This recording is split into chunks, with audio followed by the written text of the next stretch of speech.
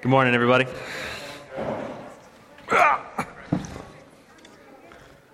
I'd like to invite you to turn with me to the book of Micah, chapter 6. So we're continuing today in our series. What's the name of the series? Oh, that's very good. That's very good. Do you remember last year I got to the end of the David series, and I said, and we're continuing our series, and I said, what's the name of this series? And everyone was like, silence, crickets. It was Holy and Faithful Mercies. But this, the community of the gospelized, you get it. You're internalizing. You are the community of the gospelized. That's wonderful. So, we're continuing on our series. Actually, we only have one more week to go. As a matter of fact, next week is our last week of the series. And I think I've just really enjoyed being in this content and thinking about what does it mean for the church to be the church? What does it mean that New Hope Community Church is a community of Jesus followers that has decided that we're actually going to live life together? We're going to gather on Sundays. We're going to gather during the week for house church. We're going to do discipleship together. We're going to do service together. What does it mean for us to be Christ's ecclesia, to be Christ's assembly, to be Christ's gathering? What does it mean to live out this thing that we call the Great Commission, to go and make disciples of all nations, baptizing them in the name of the Father and the Son and the Holy Spirit, teaching them to observe everything Jesus has commanded because He's going to be with us to the end of the age? What does it mean for us to internalize that and to live life to identify with that commission? One of the things we learned last week and we've hinted at other times is that we are a Trinitarian community. We are a community that follows the triune God.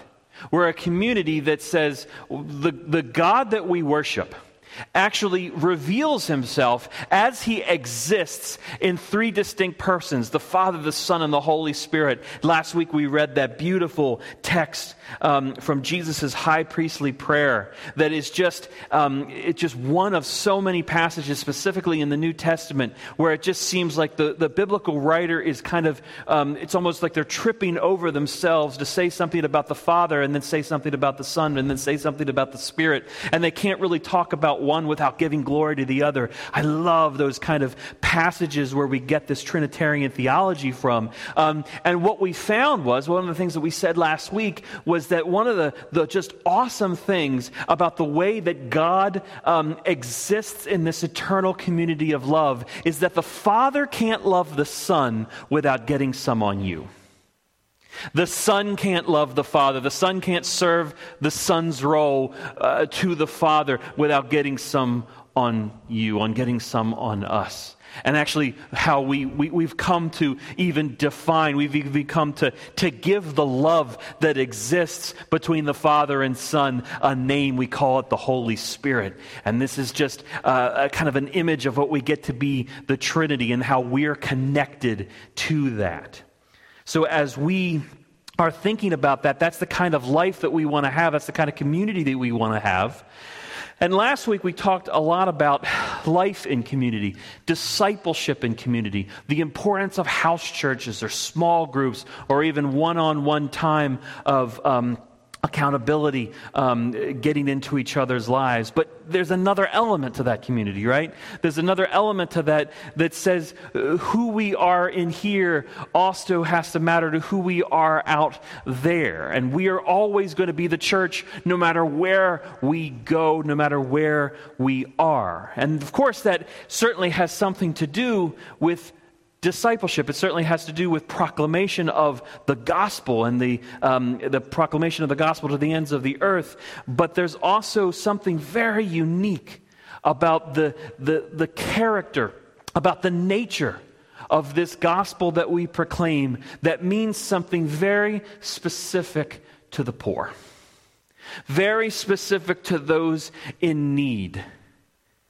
Let me just begin with a few scenarios to which I hope you can relate. I'm going to be a little vulnerable today. I'm going to be a little exposing my life a little bit to you all. Scenario one. I'm driving down to St. Mary's Seminary, where I went to school to be trained to do ministry. So St. Mary's is at the corner of Northern Parkway and Roland Avenue. It's in the north part of Baltimore City. Last week, we took a trip to the mountains of Montana. This week, we're going down to North Baltimore. Coming from the west side of the Beltway, even if traffic is nasty, the best way to get there is to take 83 south from 695 and head down about 10 minutes to Northern Parkway, the Northern Parkway exit. Is anybody familiar with this? You've lived in Baltimore, you're familiar with this ride. So you head east on Northern Parkway for about 5 minutes, and our school is on the right. So, by the way, the reason why I'm giving you driving details is because I want you to visualize what I'm talking about. Maybe it's abstract and you've never actually taken the Northern Parkway exit off of 83, or maybe you know exactly what I'm talking about because, you've lived in Baltimore and you've been there yourself. Either way, I want you to be thinking about being in a car or being in a truck, driving down to that specific location, specific destination. I'm sure you could give me similar destinations or similar directions to maybe your school, or to maybe your office, or to maybe your church. The point is this: just like last week, I wanted you to be on that mountain with me. This week, I want you in that car with me. I want you in my truck. Anyway, back to scenario 1.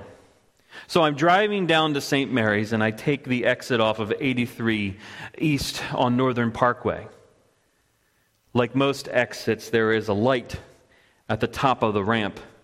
And Northern Parkway is a very busy road, so if your intention is to turn left, which you're going to have to do if you want to get to St. Mary's, you're probably going to have to sit for a few minutes. And even if the light turns green, you might not make it.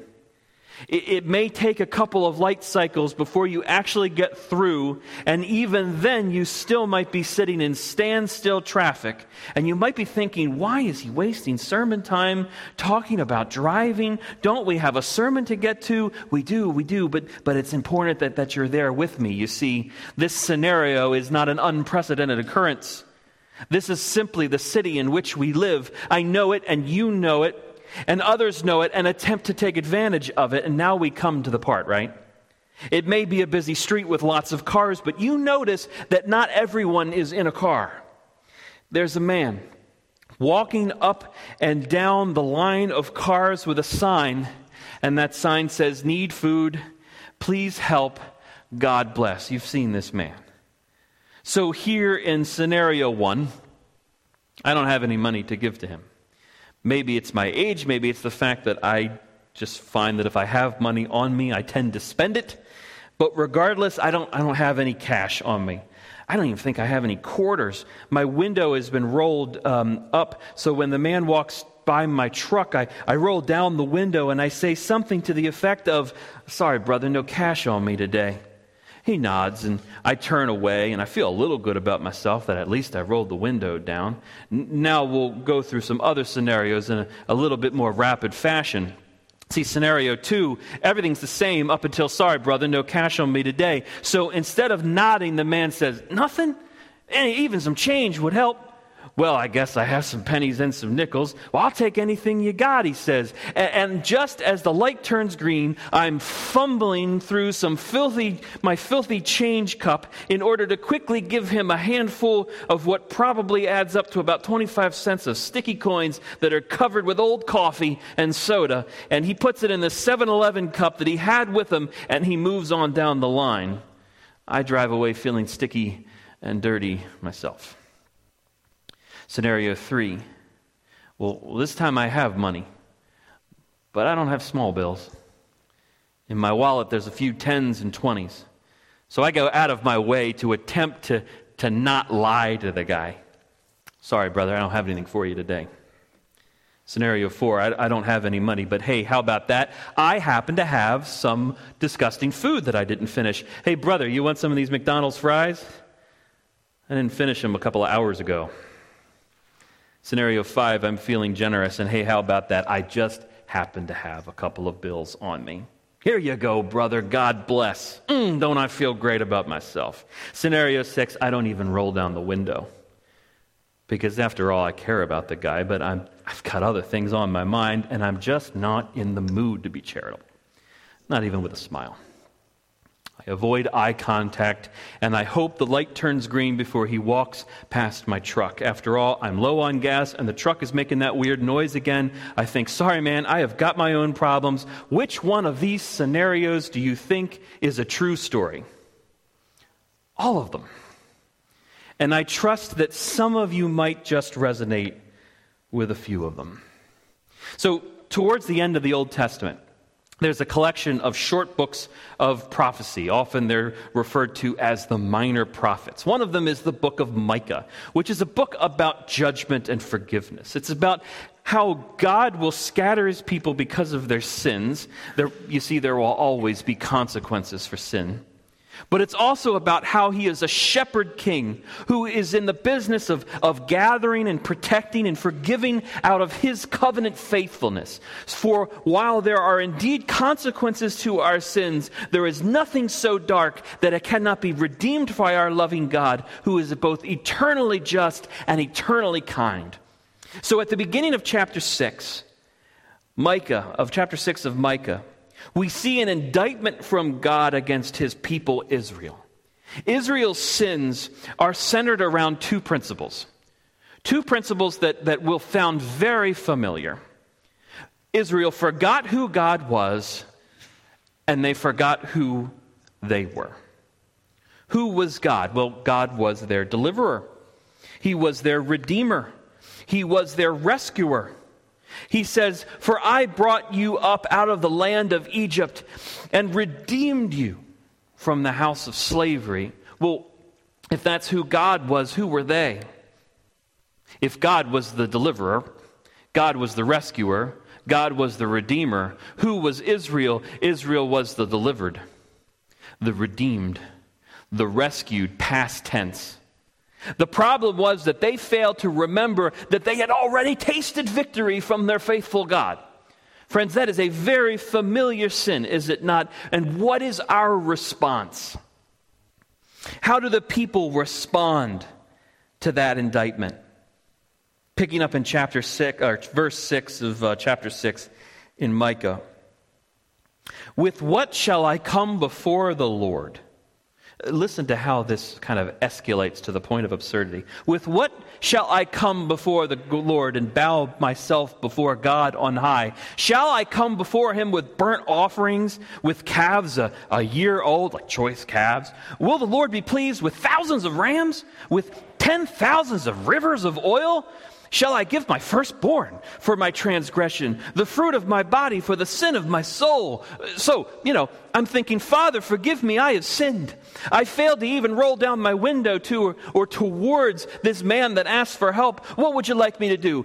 God, do you want me to pull over the car? Do you want me to find an ATM? Do you want me to just empty my bank account and give him all the money that's in there? Should I forget about the class that starts in 10 minutes? And should I just go out and buy him dinner? Should I invest more? Or maybe I should invest more of my time in homeless shelters. Maybe I need to go overseas and witness global poverty and help with this massive crisis. What do you need me to do, Lord? What's the price for entering your presence? He's told you, oh man, what is good? What does the Lord require of you? But to do justice, to love kindness, and to walk humbly with your God. Justice, fascinating topic, very complicated stuff. I heard one of my favorite definitions of justice just last month when I attended a conference with World Relief. They said, justice is desiring for others what you want for yourself. Kindness. We heard that verse several times, I think. He saved us not because of the righteous things we've done, but because of his mercy. What do they say, the difference between grace and mercy? Grace is getting something you don't deserve. Mercy is not getting something you do deserve. Love mercy, love kindness, and of course, walk humbly. What does it mean to be humble? What does it mean to be facing humility? I love that definition of humility. It's not thinking less of yourself, it's thinking of yourself less. Do justice, love kindness, walk humbly. I don't know how sarcastic God actually is, but it helps me to think about it this way. Yeah, Joe, that's what I want you to do. I want you to forget about your responsibilities to your family and to your church and empty your bank account for this man who just happened to be on the side of the road. You see, I think the problem is that we can easily turn our guilt into an idol instead of giving it to Jesus. Let me say that again. I think the problem is that we can easily turn our guilt into an idol instead of giving it to Jesus. I get consumed either by the things that I think I need to do to please God or the things that I need to do because I don't believe that God is actually going to be faithful. And then my reaction to that situation at hand completely loses sight of who God really is and who I really am in God. What do you want me to do, God? God says, I already told you what I want you to do. I want you to do justice. I want you to desire for others what you want for yourself. I want you to love kindness. I want you to go out of your way to be kind for another human being. I want you to walk humbly. I want you to know that I am God and you are not. And I want you to do it all under the conviction that we live our lives, we take our steps by grace. If you're able to help the man in that moment, great. God wants us to act justly and love kindness. I want you to value mercy. But I also need you to know, God says, that I never intended Joe Miller to be the Savior of this world. I only ever called you to participate in the world's salvation as I am orchestrating it. Do you see the difference? The difference is that you're called to walk humbly. And you're called to remember that God is God and you are not. Yes, of course, we might say. But aren't there real problems in the world?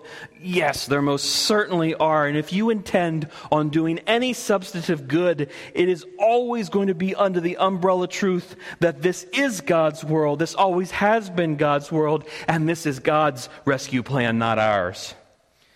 We're talking about this today because we're closing in on this series, The Community the Gospelized, a series based on the idea that the local church is a God-led mission that he intends should grow to the ends of the earth as we share and proclaim the gospel to a world that is broken, a world that is desperate for Jesus. He has said, go and make disciples of every nation, baptizing them in the name of the Father and the Son and the Holy Spirit. Teach them to observe all I've commanded, because I'm going to be with you for the end of the age. Well, friends, we get to live into the freedom of that commission. We get to live into the freedom of our purpose to be the hands, to be the people of God.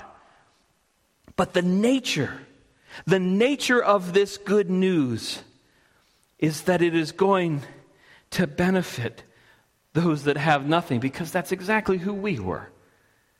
It is impossible to read the Gospels, or the rest of the Bible for that matter, and come away thinking that God doesn't care about the materially poor. Proverbs 31 says, speak up for those who cannot speak for themselves, for the rights of all who are destitute. Speak up and judge fairly. Defend the rights of the poor and the needy. 1 John 3, 16 through 17 says this we know, that he laid down his life for us, and we ought to lay down our lives for our brothers.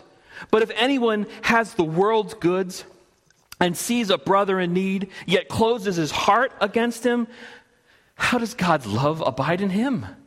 Little children, let us not love in word or talk, but in deed and truth. Little children, let us not love in word or talk, but in deed and in truth. Turn with me to Matthew 25. Matthew 25. This is Jesus talking. When the Son of Man, starting in verse 31, when the Son of Man comes in his glory, and all the angels are with him, then he will sit on his glorious throne. Before him will be gathered all the nations, and he will separate people from one another as a shepherd separates the sheep from the goats. And he'll place the sheep on his right, but the goats on the left. And the king will say to those on his right, come. You who are blessed by my Father, inherit the kingdom prepared for you from the foundation of the world. For I was hungry, and you gave me food. I was thirsty, and you gave me drink. I was a stranger, and you welcomed me. I was naked, and you clothed me. I was sick, and you visited me. I was in prison, and you came to me. Then the righteous will answer him, saying, I don't remember that. Lord, when did we see you hungry and feed you, or thirsty and give you drink? When did we see you a stranger, or welcome you, or naked and clothe you?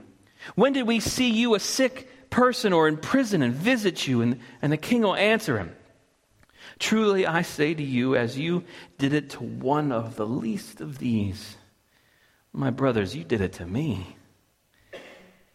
Then he will say to those on his left, depart from me, you cursed, into the eternal fire prepared for the devil and his angels. For I was hungry, you gave me no food. I was thirsty. You gave me no drink. I was a stranger. You did not welcome me. Naked. You did not clothe me. Sick and in prison. You did not visit me. Then they will also answer, saying, Lord, when did we see you hungry or thirsty or a stranger or naked or sick or in prison and did not minister to you? Then he will answer them, truly I say to you, as you did not do it to one of the least of these, you didn't do it to me. And these will go away into eternal punishment, but the righteous into eternal life. Clearly, evidently, poverty is a problem. Clearly, it is a problem that God desires the church to attend to. World Relief tells us right now that millions of vulnerable people around the world are suffering as a result of violence and poverty and injustice. God is calling the church to respond. The organization Charity Water tells us that right now 663 million people live without access to clean drinking water. God is calling the church to respond. Hope International tells us that roughly 2.1 billion people live on less than $3.20 a day, lacking access to adequate food, shelter, and employment opportunities. God is calling the church to respond. 58 million children worldwide don't have access to education. And if it's at home you're worried about, nearly 20% of Baltimore's population is living below the poverty line, which is only $20,000 a year for a family of 3. Organizations such as Reisterstown's Community Crisis Center and Catonsville Emergency Assistance and the Maryland Food Bank are only able to support a fraction of those who are coming to them for help for food assistance and eviction prevention and utility turnoffs. Now here's the thing. Are the answers and the solutions more complicated than me pulling at your heartstrings with Bible verses and statistics? You bet they are. We're talking about real people, and the resources that are needed to help those real people will come from real people. Our society is in need of men and women of leadership and integrity who face the challenges of our communities responsibly, engaging in realistic plans of attack towards the darkest corners of our neighborhood. Will the answers be more complicated than do justice, love kindness, and walk humbly? I am sure they will be, but let us not fall for the lie that the answers are any less than that. Let us not fall for the lie that because we can't do for all, we shouldn't do for one. I love what Andy Stanley says about this. He says, you should be willing to do for one what you wish you could do for all. Let us not fall for the lie that because I got my own problems, the plight of the poor isn't my concern. Friends, I prayed a lot before I was about to say this next sentence, but I'm going to say it. Friends, there is no such thing as other people's problems. If 663 million people can't find a glass of clean drinking water, that is my problem. Now, it may not be my problem to solve. We don't do God any favors by putting the problem of worldwide poverty all on our own shoulders. Still, as I seek first Christ and his kingdom, as I walk in that direction, I believe that it is good for me to take some small steps. And as a person who promotes, as a pastor who will promote a personal relationship with Jesus Christ, may I take joy in the things that he takes joy in. May I laugh at the things that he laughs at. May I be angry at the things that make him mad. And may I weep when he weeps. Maybe a first step is to acknowledge and confess that my own materialism, my self-centeredness, and my complacency has allowed me to be far too comfortable with the cry of others. Second, I think that the road towards the kingdom is going to look an awful lot like the exit off of 83 onto Northern Parkway. We are called, friends, to incarnational living. Just as Jesus came and tabernacled among us, came and dwelt among us, we are called to be a part of this world, to live a gospelized life in the places that God has placed us. Have a look one more time, one more place to turn, to Luke 18. Luke chapter 18, starting in verse 35.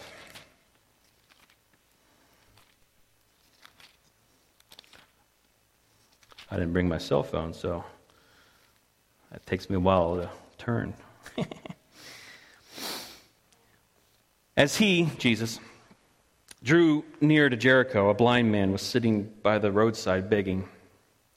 And hearing a crowd going by, he inquired what this meant, and they told him, "Oh, it's Jesus of Nazareth that's walking by." And the guy cried out, "Jesus, Son of David, have mercy on me." And those who were in front rebuked him, telling him to be silent. And he cried out all the more, "Son of David, have mercy on me." And Jesus stopped and commanded him to be brought to him. And when he came near, he asked him, "What do you want me to do for you?" And he said, "Not give me some money. Lord, let me recover my sight." And Jesus said to him, "Well, recover your sight. Your faith has made you well." And immediately he recovered his sight, and he followed him, glorifying God. And all the people, when they saw it, gave praise to God. What I love about this story was that it was the reality of the man's situation that called him to be on the side of the road begging, but it was an encounter with Jesus Christ that helped him see again, that allowed him to begin to follow. Where does our role in the plight of the poor begin? It is going to begin with our relationship with Christ. It's going to begin with seeking first his kingdom. And as we do that, each one of us is going to have to go along our own path.